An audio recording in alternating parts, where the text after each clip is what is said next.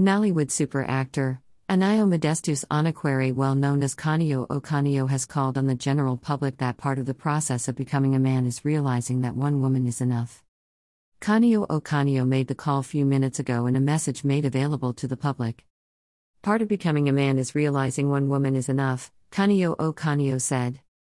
Kanio Okanio's statement is coming at a time some Nigerians are calling and encouraging polygamous marriage among the youths who are single in marital status. The call for polygamous marriage is also sequel to the deaths recorded against married men who slept with girlfriends or side sheiks and got killed by the female partners in the process. Picture shows screenshot of Kanio Okanio's statement. The call became more noticed when the news of a married man, the Super TV boss, Michael Yusufo Adiga, who allegedly got killed and robbed by his girlfriend or side sheik, Chidima Ojukwu, in a hotel in Lagos earlier in the year, came into public awareness. Kindly support our vision of building a community of 1 million pen soldiers whose successes will be judged based on positive development in the society. To become a man is to realize one woman is enough. Kanio Okanio, December 31, 2021.